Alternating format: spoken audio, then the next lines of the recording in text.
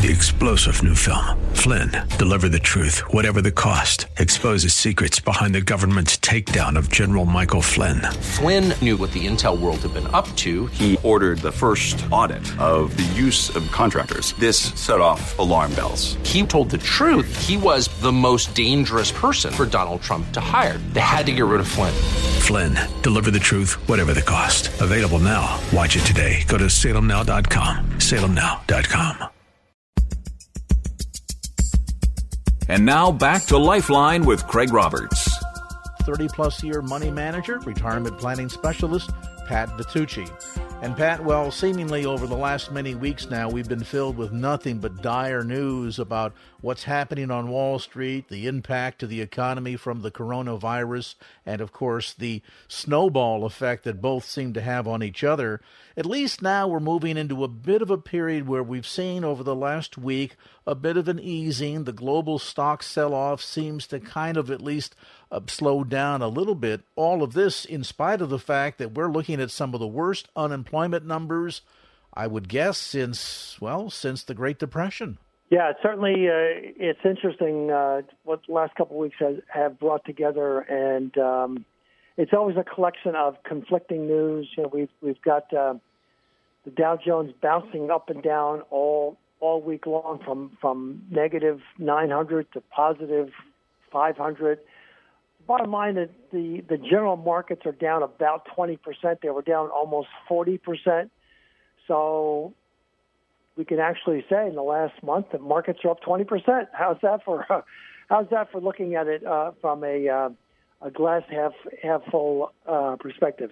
We've got to put it in a proper perspective, and the issue is we were at an all-time high 11 years. We've never seen 29,000 plus, pushing 30,000, and now we're at 22,000 and change.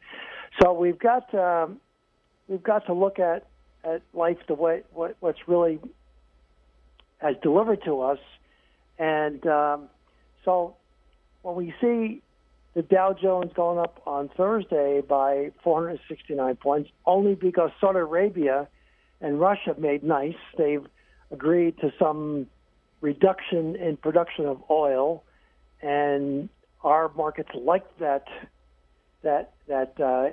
friendly handshake, that friendly discussion that apparently President Trump initiated and had the Crown Prince and President Putin on the phone to say, look, let's not add misery to this issue. We're all in this together, and that worked out fairly well. I do want to point out, Craig, the government has come up with two interesting programs as a result of the bill becoming law when President signed it. I think it was on Monday of this week.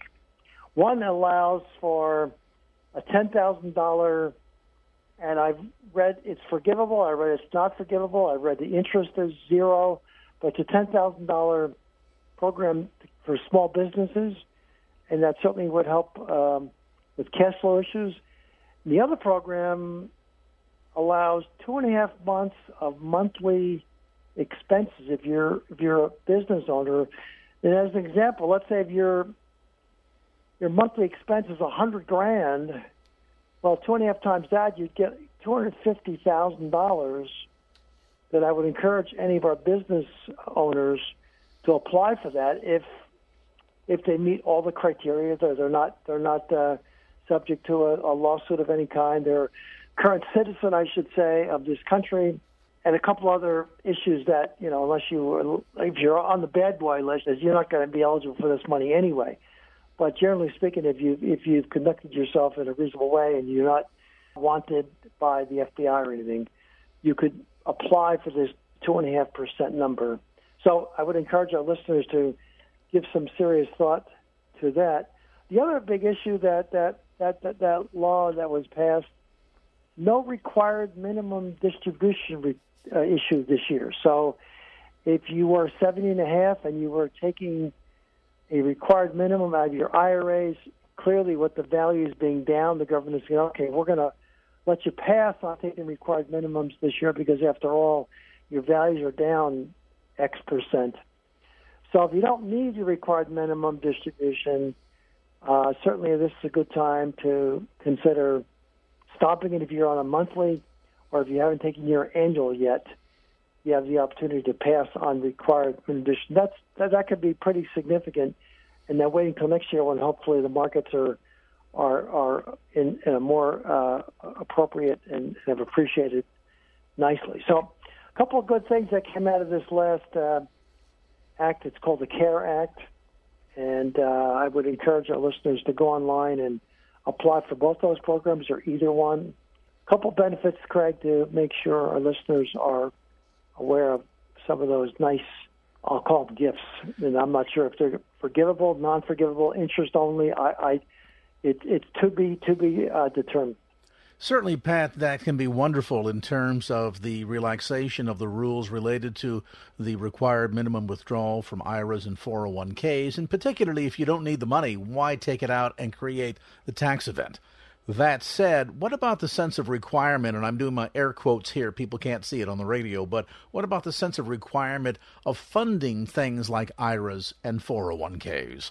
Certainly the significant downturn in the markets over the last 3-4 weeks have got a lot of people nervous and maybe thinking, well, gee, with all this going on, does it make any sense for me to be throwing good money into the market out of my paycheck to support my IRA and my 401k when I'm likely going to see less money? Speak to that for a moment, if you would, Pat, because I think there's a lot of concern by folks out there saying, I really want to watch every penny, and I'm not so sure this is the smartest time for me to fund my retirement. The answer is it depends. If cash flow is sufficient for you by continuing to make that deposit in the 401k, I would highly encourage it. But if that extra money, call it $500, call it $1,000 a month, whatever that number is, if that's going to add to your cash flow and help put food on the table, then that would be certainly one of the places to cut. If cash flow is not an issue, wow, there's a big sale on Wall Street. So you want to buy more shares at lower price, assuming X months down the road, X years down the road, those share prices will appreciate.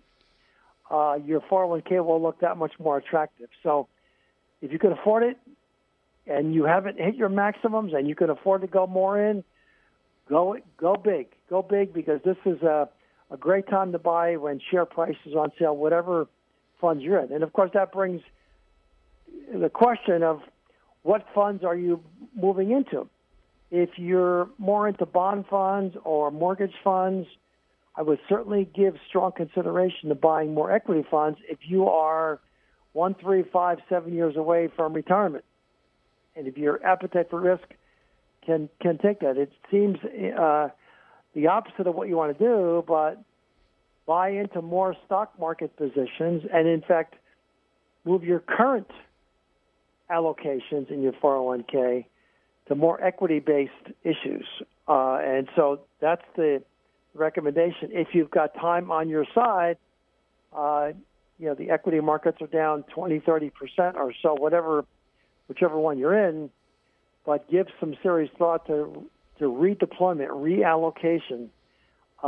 This whole concept of don't invest and forget, this is a wonderful opportunity to buy. If it's good for Warren Buffett to use his $128 billion of cash, it's probably good for John and Mary out there to use their a couple $100,000 allocation in fixed income or extra cash that was sitting in a money market account to buy in. It does take courage. It does take the idea that this is America. We will come back from this pandemic, and you'll be a lot happier X months, X years down the road. We really have two pandemics, Craig.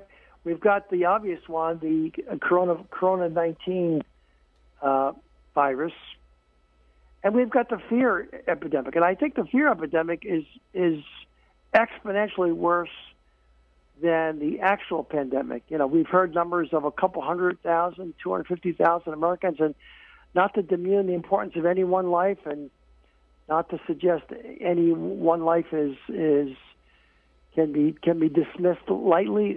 It's serious, but 99+% of people who even get the virus are going to survive nicely.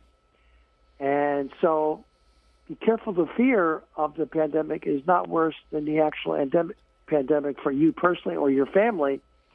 And so we've got to put that in perspective and be pragmatic about how you approach your financial status. And if you're level-headed enough and can be calm about it and stay focused, it could be a good buying time if you've got time on your side.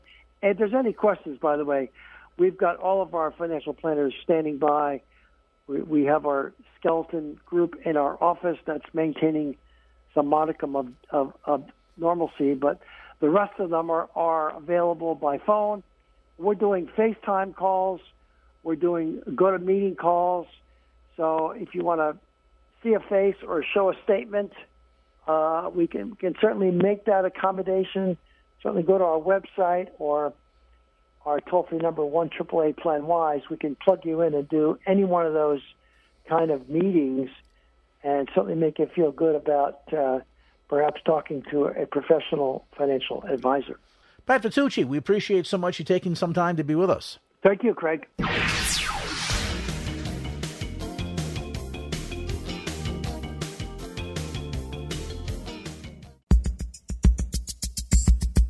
And now back to Lifeline with Craig Roberts. I had a friend when I was growing up in high school days and was involved with the Fellowship of Christian Athletes. And this guy was a great believer, really had a heart for the Lord, was found faithfully in church on every Sunday, had a voracious desire and appetite for the Word. Every time there was a prayer opportunity, a prayer meeting, something of that sort, he was there. He was just one of those really faithful guys. And yet, in the entire time that I knew him, I recognized that this guy dealt with a degree of shame. Now, in his case, the shame wasn't necessarily because of anything that he had done or failed to do, but you see, he came from a household where his mother had died years before when he was younger, leaving the surviving parent, his father, with himself, a younger brother, a younger sister. Dad was kind of a rough and tumble kind of character, had been a truck driver, inconsistent when it came to work, so the house wasn't in a very nice neighborhood. The lawns were never well kept. The house was never well maintained. The kids were never well dressed nor never well fed. Though they were all decent human beings, there always seemed to be kind of this cloud of shame that this friend of mine carried, even as a believer, because he couldn't invite people over to his home. He felt embarrassed at times because his father, being kind of the rough and tumble guy, would use foul language and things of that sort, so there was a degree of embarrassment. And I always wondered, boy, what kind of a cross is that for us to bear as believers when sometimes we deal with the pain of worthlessness or rejection or just downright shame? Well, my guest tonight has written a book that tackles this very issue. Down through the years, he's authored quite a number of best-selling books, including When People Are Big and God is Small, Addictions, A Banquet in the Grave, Depression, Stubborn Darkness, many others, including his latest book entitled simply Shame Interrupted, How God Lifts the Pain of Worthlessness and Rejection. And Ed Welch, great to have you on the program tonight. Craig, yeah, great to be with you, too. I really enjoy thinking about this particular topic, and I'm looking forward to our time together. You mentioned to our listeners that you are a licensed psychologist and faculty member of the Christian Counseling and Educational Foundation, a highly respected organization, and you've tackled an issue here that kind of rides down below the surface, I think, in the lives of a lot of believers for different reasons. Now, I shared at my opening remarks the shame, the sense of shame that this friend of mine had for so long, that kind of foreboding sense of guilt about this and never knowing quite what to do. I mean, is this something that we need to maybe right out the gate differentiate between guilt and shame, or the sense that we'll get under some circumstances of conviction of the Holy Spirit? Kind of delineate that for us, if you would. I think that's an important one. But let me go back a little bit. You're wrestling with the question, how big is this issue? And if we go to Scripture, it seems to advertise shame as in many ways the premier human struggle. So you have Genesis. They were naked and without shame. Well, that's just it's like the story being given away right at the beginning, where it's setting us up to see, okay, then they were naked and with shame, and really the entire Bible becomes a wrestling with this question: what do I do with this sense of shame? So I think you're saying something very, very important at the outset with your illustration. Well, here's a guy who was struggling with it, but if Scripture is true, what we'd expect is that we're going to find touches of this in every single person, and some of those words you used to describe shame, I would imagine just about every American would say them. I feel like a failure sometimes. I feel worthless. Who hasn't said that? I feel unlovable. But here's the sort of the twist that shame gives unlovable. I'm unlovable, but other people aren't. Other people are lovable, but I'm not lovable. There's something especially not quite right about me. It's under those experiences that we find this thing that Scripture calls shame. And as you point out, this is something that we really have struggled with since the beginning of mankind. I mean, we've got that illustration very early in the garden with the creation of mankind. There he was, there she was in our complete glory. There was never any sense of guilt or shame. Until then, of course, of the eating of the knowledge of the tree of good and evil. And suddenly, man in his nakedness went from that state of being without shame to suddenly burdened down with shame. And this is something that, of course, has followed us to one degree or another ever since. And if we follow the storyline in those first chapters of Genesis, we find this very concise picture of shame, and it seems to revolve around a triad of three things. Well, first of all, you feel naked, obviously. You feel exposed. You feel like you are being seen. Others can see you, and you're not quite right. That would be one experience of it. You just feel exposed. A second is, and you find this in the Genesis story, you feel like an outcast. You feel like you don't belong anymore. And I would say that's, in many ways, that's really the key experience. There's something about you that you don't fit in. And I can remember this moment I had in high school where, of course, I, like everybody else in high school, felt like I never fit in. But then I'd have these conversations with my friends, and I found these guys who were, great guys who just seemed like they had everything. They didn't feel like they fit in. You begin to realize, does anybody feel like they belong? And it's an elusive human experience. The other part of the experience is you feel unclean. There's something dirty about you. And Craig, I think that's where that link between guilt and shame can get a little fuzzy, where, okay, you feel dirty, you feel bad. Well, I think many of us have this instinct that if we feel bad, it means we've done something bad, we've done something wrong, and we tend to look for something to confess. And certainly shame can occasionally be because we have done something we feel like is so wrong. It's a different kind of sin or a different kind of wrong than other people have committed. And so there's that sense for example, I drove to work today, and I expect if today wasn't like any other day, I rolled through a stop sign or two. And is that breaking the law? And I'm not trying to say I'm proud of it, but I'm willing to acknowledge it because I'm hoping that you rolled through a stop sign today too, and so you're shaking your head and say, yeah, I'm with you. I know what you're talking about. But there are other kinds of wrongs that we could talk about where nobody's shaking their head; they're just sort of looking at us. So occasionally the bad that we feel is a result of what we've done. We just feel like what we've done is very different and more disgraceful than anything anybody else has done.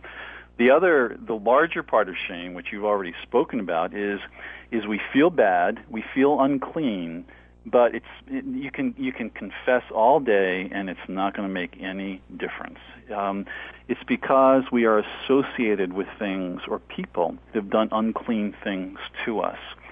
And certainly, you've mentioned one, just associations with poverty and not having anything. Well, there's the literal sense of feeling worthless and not fitting in.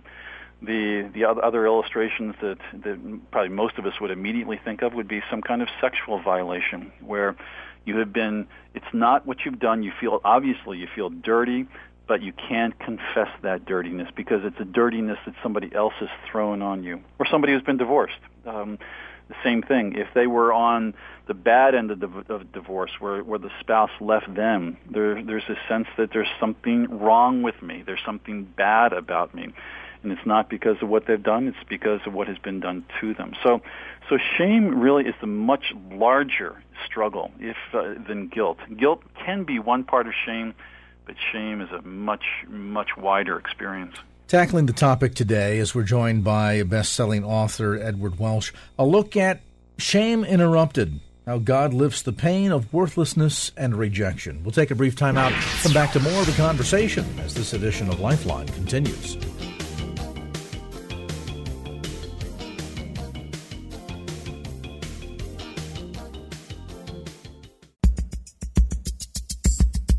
And now back to Lifeline with Craig Roberts. We're visiting today with best-selling author Ed Welch. He is a licensed psychologist and faculty member at the Christian Counseling and Educational Foundation. And amongst the number of titles that he's written down through the years, his latest, Shame Interrupted, how God lifts the pain of worthlessness and rejection. Let's maybe kind of dive a little bit deeper into this topic, Ed, as we help folks understand sometimes the difference between what maybe can be good shame in letting us know, and maybe I'm not using the right phraseology here, but letting us know that there's something amiss in our lives that we need to address, versus the kind of shame that's kind of brought upon us typically by circumstances that oftentimes are either outside of our control or had nothing to do with our own actions. That's a great question. I guess I tend to think about it this way. I think of guilt has a bit more benefits than shame. Where guilt, our conscience can remind us, hey, I did wrong, and it's time for confession. Shame it tends to be much more renegade, and I don't find really that often in Scripture. Occasionally you find it. But very infrequently do you find in Scripture the encouragement for people to experience shame. There were times where Israel was just completely hard-hearted, and the Lord essentially says, "Shame on you! You have no shame anymore." But when I see the Lord dealing with individual people, especially when we race up to the New Testament and see Jesus in action, all we see is just this incredible compassion for those who wrestle with shame. So I think the Scripture is much more interested in that question. Okay, here's this soul-deadening struggle that human beings can have. What is the way through it? Working through that is a process, isn't it? And it's a process that can be different for everybody. And I would imagine a lot of it comes down to flipping the perspective. In other words, oftentimes that shame is based on how we perceive others and how they perceive us. Do we then have to kind of move beyond that to begin to see the way God perceives us? Boy, absolutely. I think you just hit on something very important. That I want to learn of these things as we're speaking as well, and as we understand the way God works, it's not all of a sudden in a half hour we're going to be free of shame. It's what we're looking for is just maybe just a little glimmer, just something that approximates hope, okay, and just something that surprises us a little bit, where we say, "Oh, I wasn't expecting that. I wasn't expecting our God, the holy God, to have this kind of concern for outcasts." That's what we're looking for. Just in one sense, to be intrigued by a God who doesn't conform to our expectations. And one of the things you said when you talked about the phone lines being down is probably relevant to right now too, where in a sense what the Lord says, I think, is listen. Okay, just sit down and listen. And which is so unusual for that's surprising in and of itself for people who wrestle with shame. They feel like they have to do something. They have to wash themselves more. They have to somehow be a success before they're able to be able to appear before God and other people. But what you have in Scripture is a God who says, listen to stories of people who experience shame, and watch my affection for them. And then story after story in Scripture, that's what we receive. What struck me so interesting, going back to my central example earlier on of this friend of mine who had grown up in, less than ideal circumstances, I always took note of the fact, Ed, that here was someone who because he was not a person of great wealth or of status, had a very easy time in showing a sense of compassion toward others.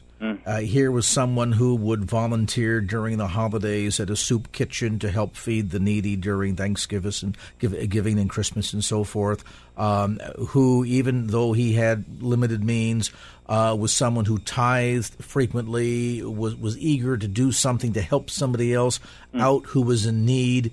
His own life experience gave him the ability to see need in others, and yet when he turned that mirror on himself, he saw someone that was a loser, who was worthless, who didn't feel comfortable going to certain events because he couldn't dress as nice as the others. It's amazing how there was a degree to which the shame taught him things about others that enabled him to become more understanding, more caring, more compassionate, and yet, as much as it benefited him to a degree in that sense, never benefited his own viewpoint of himself.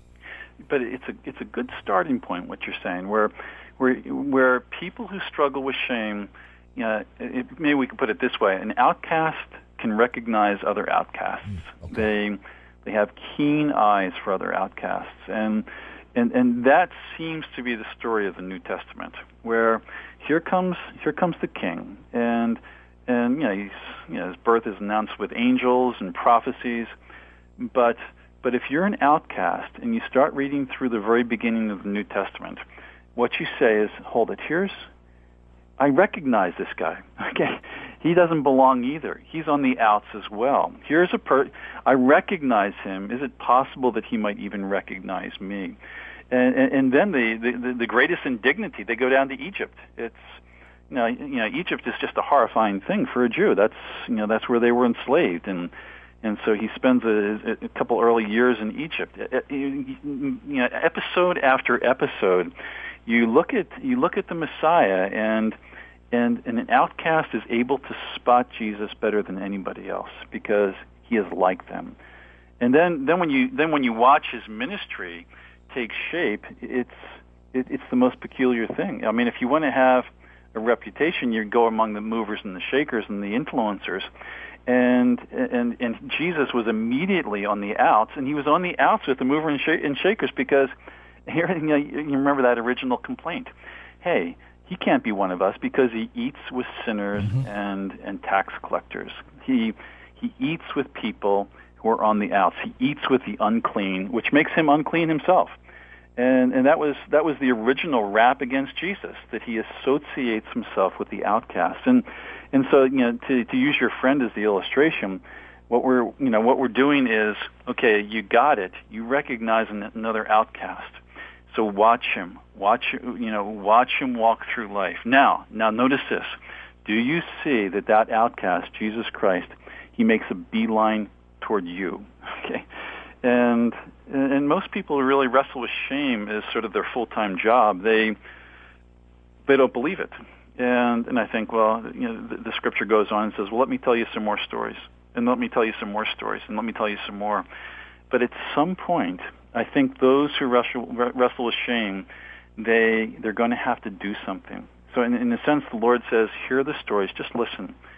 And then he says, okay, now respond. And the response can be as simple as, amen. Okay, Lord, I believe. Okay. I believe you even pursue me as an outcast. I believe that you, and here's a term that Scripture uses, you turn your face to me. And when somebody turns their face to you, it's this sign that you belong to them. It's a sign of their pleasure and their goodwill towards you. At some point, those who wrestle with shame, they're going to have to not only hear these beautiful words, but they're going to have to say, yes, I believe them. I believe that they're words that the Lord says to me.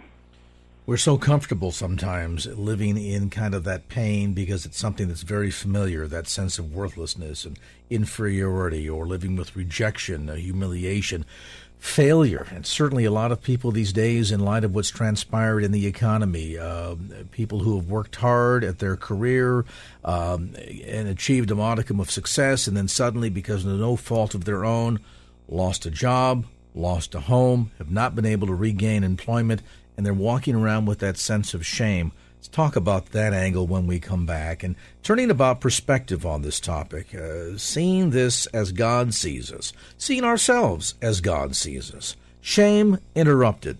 Best-selling author Edward Welch with us today. We'll take a brief time out, come back to more of the conversation as Lifeline continues.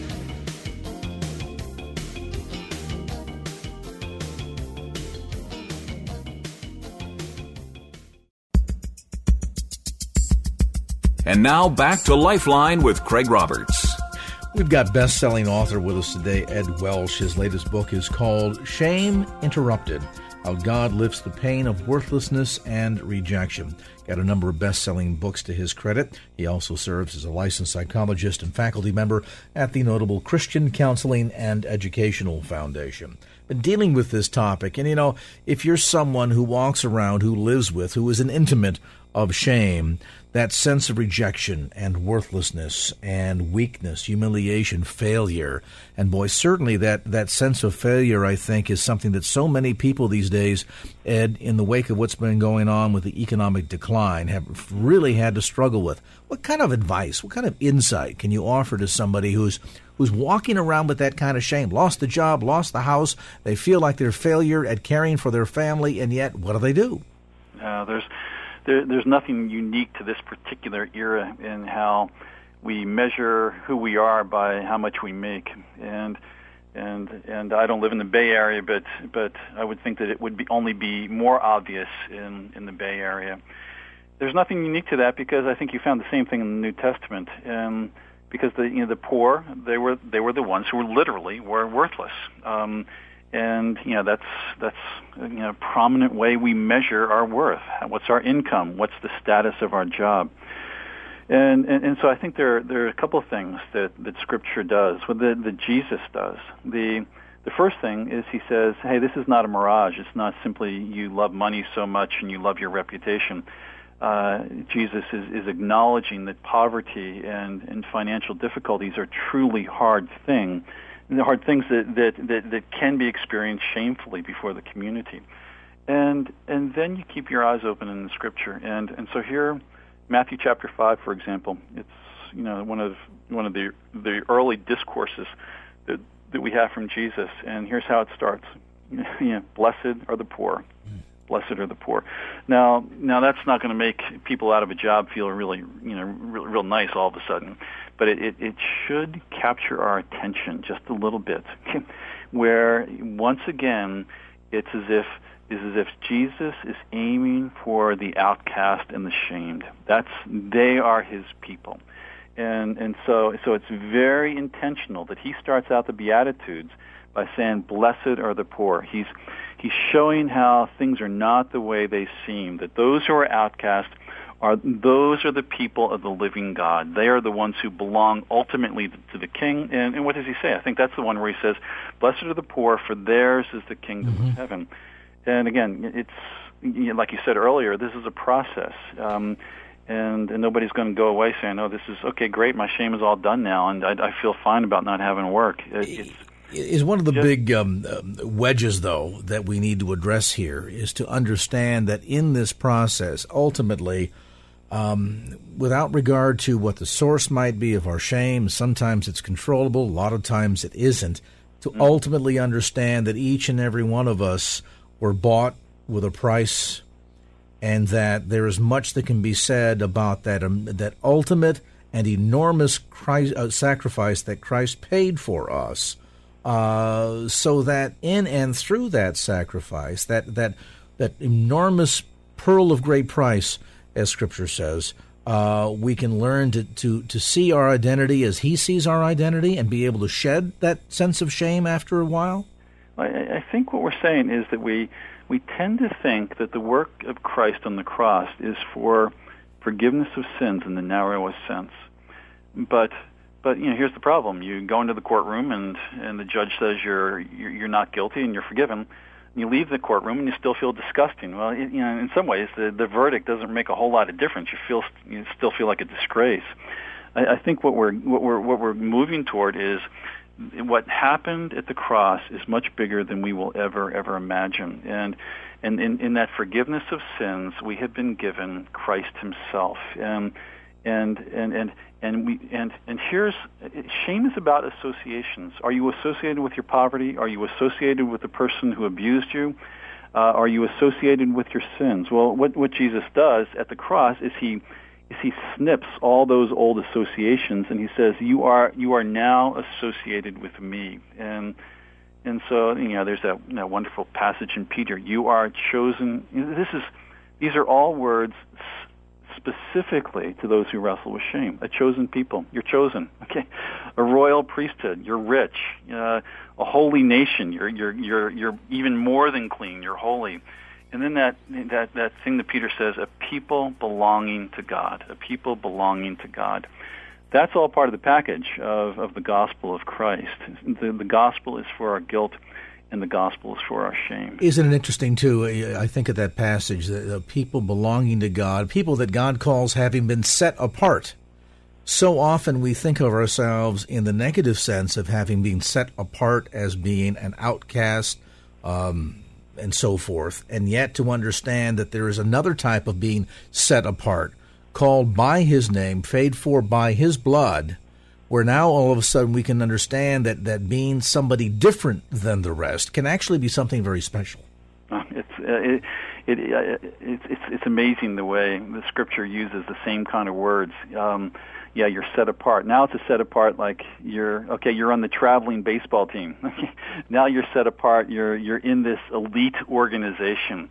Now you're set apart where you are the one who is known by name by the King. So it's a set apart, but it's a set apart that warms our soul and says that this seems to be the very hub of Scripture, where the Lord says to us in Christ, I am yours and you are mine. We are people belonging to God. That's what we're set apart for. Ultimately, Ed, the journey of 1,000 miles begins with the first step. For those that have been eavesdropping on our conversation this afternoon that say, boy, you guys have really nailed it, you are articulating exactly where I'm at, how do I begin getting on this road to understand that I can go from that sense of being an outsider, an outcast, to understand what it means to take on the mantle of being set apart in His name? How does that process begin? I hate to seem self-aggrandizing and talk about my own book, but that Shame Interrupted book it's really it's basically just looking at Scripture, but looking at it through the question, what do I do with my shame, and just watching these beautiful words unfold. So that can be sort of a coach, a friend, if you will, just to help people have eyes to see how Scripture does speak to shame over and over again. And once you see it, once you're able to see those beautiful words, then you don't need the help as much, and you can just jump into Scripture and see them. But going back to, I think, what you said earlier, it's just allow that little nugget of hope to just settle in. Okay? That maybe our God says things to our sense of disgrace and worthlessness that is much more than we ever imagined before. Just to have that hope, that's what a great place to start that would be. Indeed so. And hope is, I think, an internal and important word that can be a central starting point of our focus. When blame shows up on the doorstep, we're having that sense of shame. We feel like we're worthless. We've been rejected. We're outcast. To begin to incorporate God's viewpoint on who we are, and to begin to see ourselves not necessarily through how we perceive others see us, but rather how we should understand God sees us, is the important difference when it comes to Shame Interrupted. The new book, by the way, which, as we mentioned before, is published by New Growth Press, and you can get more information online at newgrowthpressbookstore.com or through any Bay Area bookstore. And our thanks to best-selling author Ed Welch for being with us tonight here. Well, that's going to do it for this edition of Lifeline. Thanks so much for being with us. And if there was anything you heard on today's show that you'd like to hear again or share with a friend, grab a copy of the Lifeline podcast. Simply log on to KFAX.com. That's KFAX.com for the Lifeline podcast. Our producer is Wanda Sanchez. I'm Craig Roberts. Till next time round, remember, just don't keep the faith. Get out there and share it and make it a great evening. So long. Opinions expressed in the preceding program do not necessarily represent the views of the ownership, staff, or management of KFAX. Copyright Salem Communications, all rights reserved.